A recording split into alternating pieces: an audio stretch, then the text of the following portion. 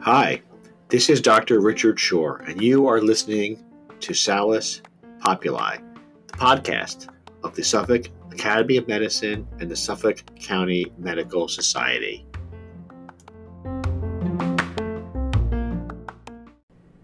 In this episode of Salus Populi, we are pleased and honored to welcome New York State Assemblyman Andrew Rea to the podcast as we discuss important healthcare issues facing New York's residents and physicians. Assemblyman Rea serves New York's 12th District, which includes Huntington, Islip, and Babylon. Mr. Rea has been a champion for the health of New Yorkers throughout his career and is the ranking minority member of the Health Committee of the New York State Assembly and is also a member of the Budget Conference Committee on Health. Mr. Rea has been a friend to the Suffolk Academy of Medicine and the Suffolk County Medical Society, and we are pleased to welcome him to this episode of Salus Populi. I hope you enjoy. Assemblyman Rea, thank you so much for agreeing to speak with us on this episode of Salus Populi. Well, it's a pleasure to be here, and happy holidays to everybody. Thank you so much, and to you as well.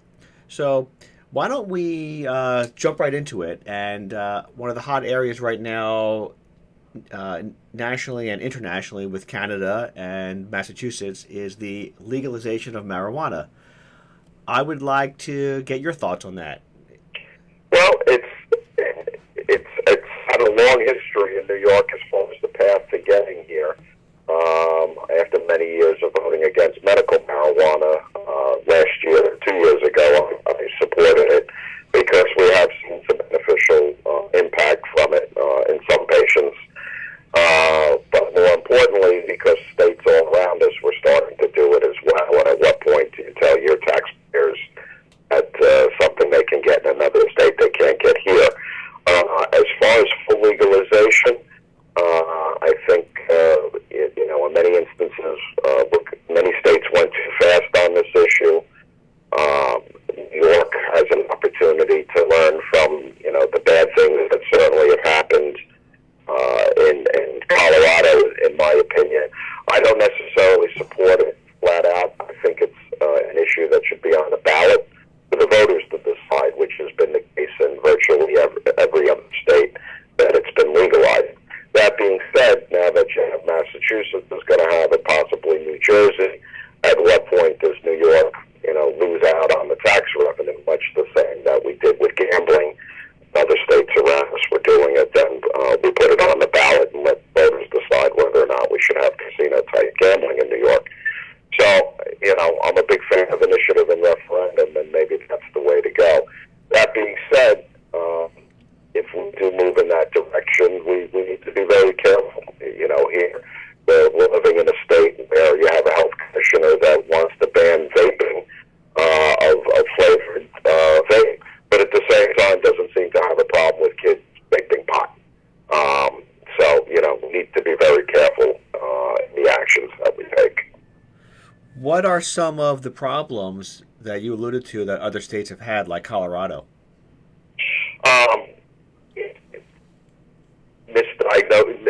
Misusing prescriptions. Well, if it's you're supposed to take a quarter cookie, well, now you take a full cookie because you haven't been feeling the effects because they're delayed. And now you're behind the wheel, and all of a sudden you cause accidents. Homeless issues, just a whole bunch of societal issues that come about with when you become one of the few states that are doing this. So the list goes on and on and on. But we need to, study some of the mistakes that have been made and some of the pluses that have been made. If we're going to move in that direction, like I said, I think the voters should be the ultimate arbitrator on deciding whether or not we have legalized marijuana. It's a very interesting topic. I was amazed at the amount of money that was brought in a single day in Massachusetts and how much tax revenue the state got, which obviously that would be a good thing for New York State. But we'll obviously see what happens on the downside, because for every upside, I suppose, there's a downside, correct? Of course. It's something that needs to be studied. right? You have a whole host of what happens with businesses that mandate drug testing. What happens, with the impacts of secondhand smoke as a result of having somebody testing positive on a drug test. Do you really want somebody that's operating that heavy equipment to be stoned? Because unlike alcohol, where if there's an accident, you can test for it and see if somebody was actually drunk at the time. Marijuana, you can't do that. If it's in your blood, it's in your blood for up to 30 days, so you don't actually know if that person driving a bus that just killed 3 people was actually stoned or not. So there's a lot of issues that people haven't been thinking about that I, as a ranking member on the health committee, I have to think about. Right. As a urologist and as a physician, and I speak for myself on this as opposed to an organization, but I have concerns as well because there are significant ill health effects of marijuana smoking, and I think a lot of other physicians feel the same as I do. I think it's a complicated. Yeah, well, and New York was cognizant of that when we passed the medical marijuana law, because the one method that you can't get taken is by smoking it and physically burning it. So vaping, edibles, and oils certainly cut down on that impact. But if you go to full legalization, then you're absolutely right. Where you're seeing a decrease in people smoking, and yes, you're seeing an increase in people vaping. But we're going to have to decide which is better. But now you're going to have people vaping, kids vaping, and in many instances you don't even know that they're vaping pot. Right. Yeah, you don't have to go that far as a model drug to see the harms it can have on a societal level. Just go to alcohol and see what that does. No. And one could argue it's safer to smoke pot than to drink alcohol, but I'm not ready to make that leap. Well, of course not. Alcohol is entrenched in our society, and maybe pot is as well. But full legalization, that's a very interesting topic. Do you know? And as you said, our state health commissioner is in favor of it. It seems to be moving as far as legalization. The governor has now said we're going to study it, where he was emphatically against it. So I guess he's trying to read the tea leaves, and he sees the poll where a majority of New Yorkers favor legalization. And for somebody who wants to run for president, it's always nice to be on the right side of an issue. Right. Okay, why don't we switch gears now? The CVS-Aetna merger. Any thoughts on that? How this will affect New Yorkers, and do you have any? I always worry when you start to see a monopoly, and I can go back years and years and years ago, long before I even got elected to public office, and I'm in office going on my 17th year, where the big thing was CVS taking over local mom and pop pharmacies, sole proprietors, and we're seeing the local pharmacists go out of business. And I remember donning a T-shirt and marching on the sidewalk with a shirt that said "No to CVS." So just think of how far we've come in the span of 20 or so years. I do worry when you have with any type of large merger like this that ultimately the patients and the providers suffer. Where they get to dictate the rules, and you have very little choice other than to follow them. So always a concern, as and those are some of my same concerns with single payer health care as well. You want to talk about the ultimate merger, that would be it. Right. Yeah, well, I guess anytime you have consolidation in the market, you run the risk of rising costs, and that certainly seems to be what has happened in the last 30, 40 years with healthcare. Absolutely. Every time we talk about doing single payer, the one thing that is left out of every plan, including Richard Godfrey's New York Health Plan, is the cost containment aspect. Or if there's cost containment, it's going to be the doctors that are bearing the cost containment, and the hospitals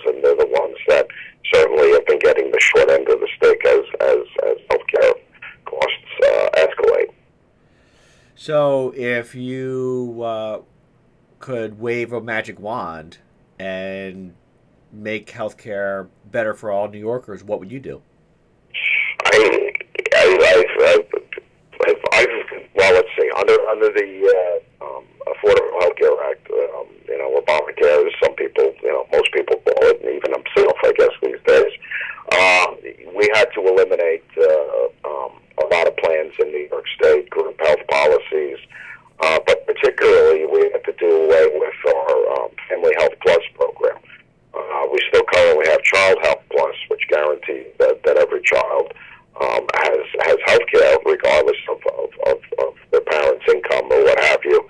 We used to have a plan called Family Health Plus, and that would allow somebody with an income of up to $150,000, I believe, or $125,000, to actually buy into the state's Medicaid program.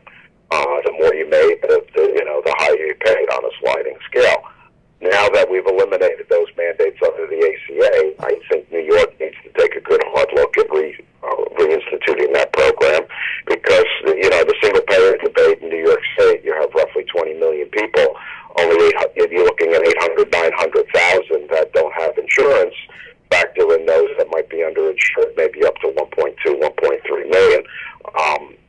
I don't see scrubbing our entire healthcare system, as well as potentially bankrupting the state with a $200 billion initial cost, as a smart way to test something that's failed in every other state that's tried it, including Vermont and New York, and California wouldn't take it up for a vote. So that's the way I would go. And increase competition. One of the reasons New York did well under the ACA is because we had, up to six insurance companies offering plans. Competition lowers prices. When you look at some of the states in middle of America where they had one insurance company, or many counties had no insurance company, that's when you're going to wind up paying more because they're the only game in town. So, there were some things that worked with the ACA in New York and things that didn't, and I think we need to pick amongst the best things and implement them without rolling the dice on a single payer plan. Great. Now that we're talking about insurance, one of the main problems facing the physicians of New York is this cumbersome prior authorization process that is imposed upon us by the insurance industry. And by that I mean when prescribing medications, when ordering a CAT scan. Or waiting for my CT scan, exactly. Which was essentially ordered 3 weeks ago, and still waiting to hear back to see if the insurance company is going to cover it. Yes, it's from the day I carried an insurance card, it's been drilled into my head that, well, you need certain tests, you need prior authorization. But it's been unfortunately, insurance companies use it as a means to try and rein in their healthcare costs by delay, moving stuff off book. Maybe you'll get tired enough and you'll just figure out that you're not going to get the test. Maybe you get delayed, then you got to appeal, and this has been the problem with insurance companies even longer than I've been a legislator. When I was a legislative aide, we've been fighting with insurance companies on this. Where they would rather, cut your PTR, they'll pay for a spinal fusion, but they won't give you an extra 5 PT visits that might actually resolve the problem. So I get it. What can be done?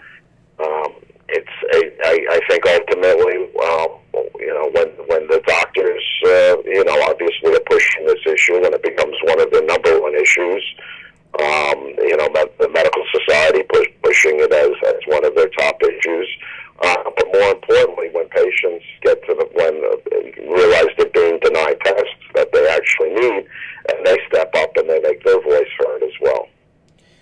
So, with more advocacy, there could be a legislative remedy. Well, it's the only way. It's the way most things get done in New York State. For years, insurance companies didn't cover mental health costs. Well, it took a young boy named Timmy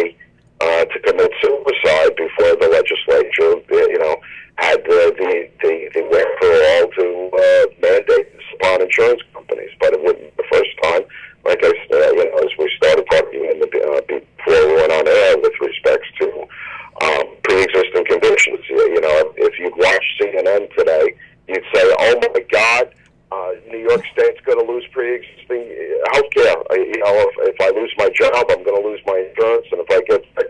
Well, that's not the case. New York State has mandated insurance companies do that for over 15 years. So, just because what you see on national TV it might apply to other states does not necessarily apply to New York State.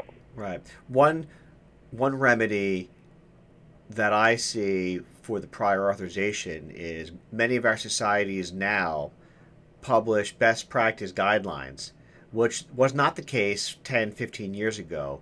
And by this, these are evidence-based, and these are published. And so if a physician is following the evidence-based guidelines and they're ordering a test that is within those guidelines, then how can one argue that requiring prior authorization is anything other than a delay tactic? Well, there may even be a piece of legislation already pending in New York that does exactly what you said. We've skirted around the edges with that because, in particularly when insurance companies, you have a doctor that's not in that specialty making decisions as to whether or not that procedure is necessary. I know for a fact we voted on legislation that would require the doctor making that judgment call on whether or not a procedure is needed would have to be in that specialty. So it's something that is being talked about in Albany. You've many of these legislative proposals pass the Assembly routinely, but have never been brought up in the Senate before.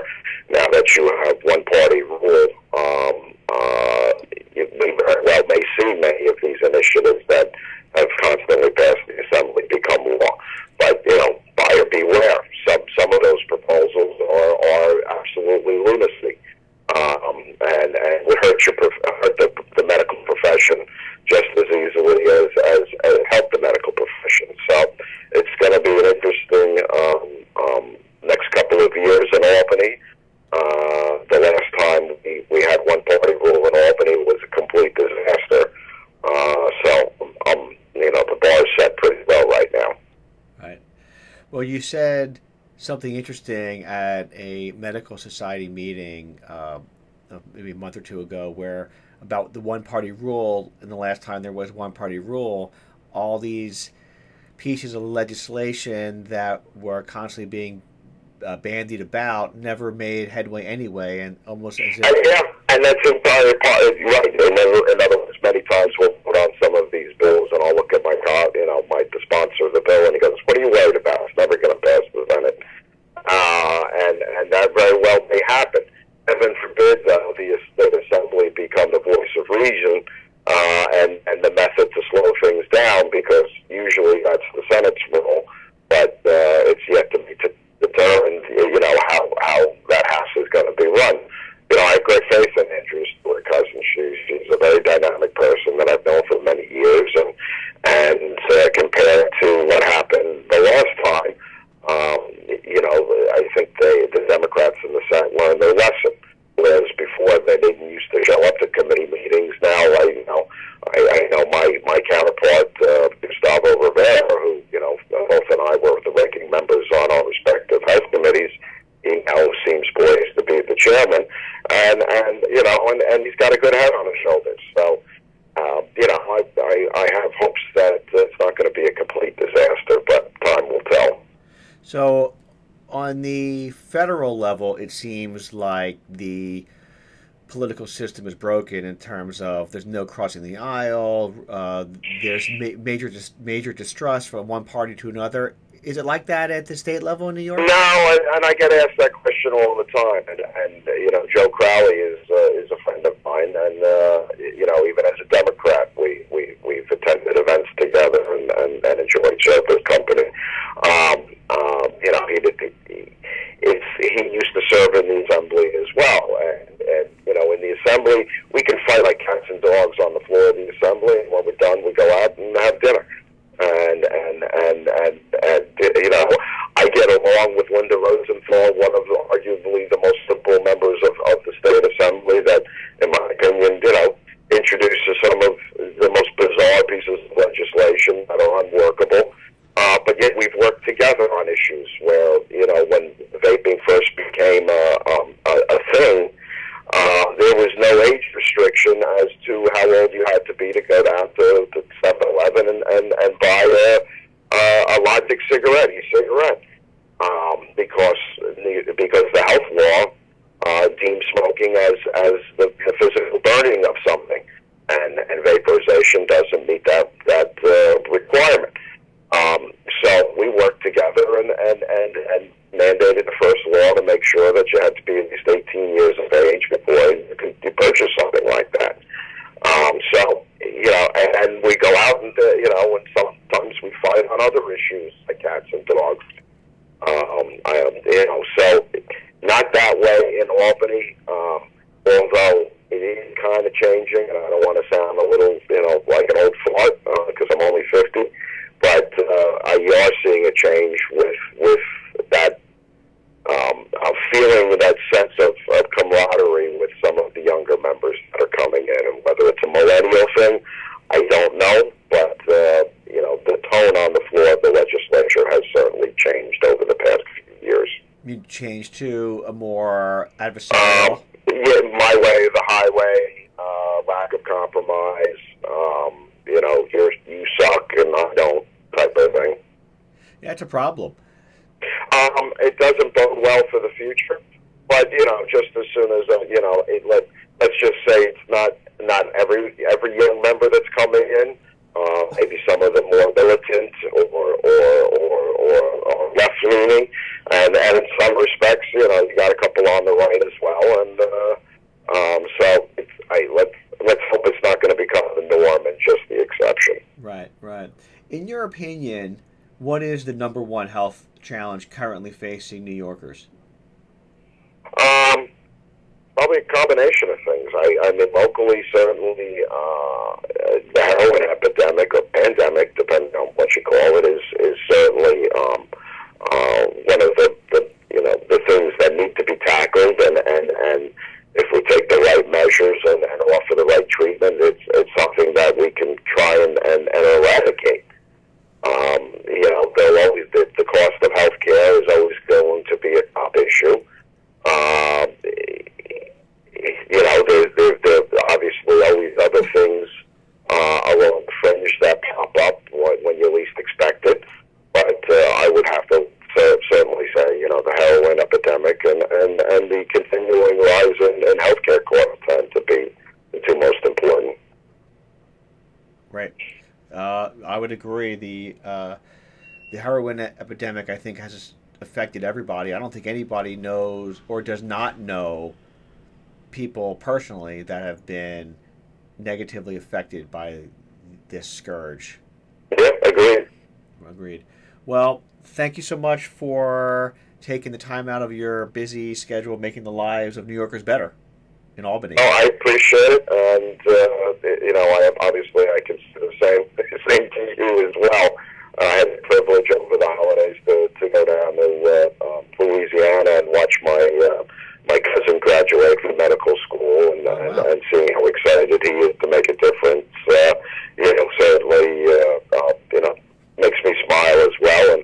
And already they're talking about how the way he's going to deliver health care is different than what we're currently used to. So it's an ever-changing profession.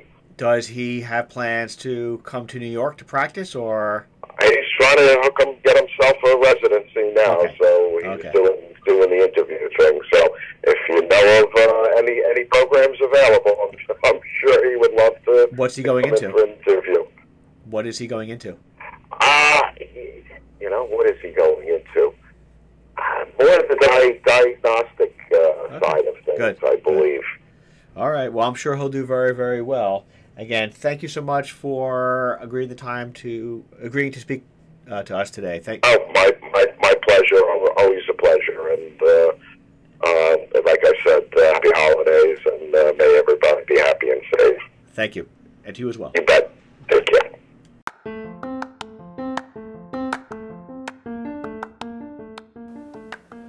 You have just listened to another episode of Salus Populi, the podcast of the Suffolk Academy of Medicine and the Suffolk County Medical Society.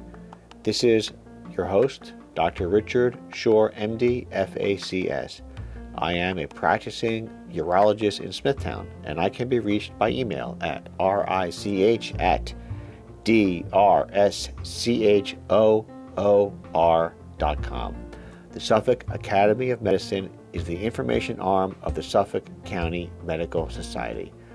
The Suffolk County Medical Society is the leading medical professional organization in New York that provides advocacy for physicians and patients alike.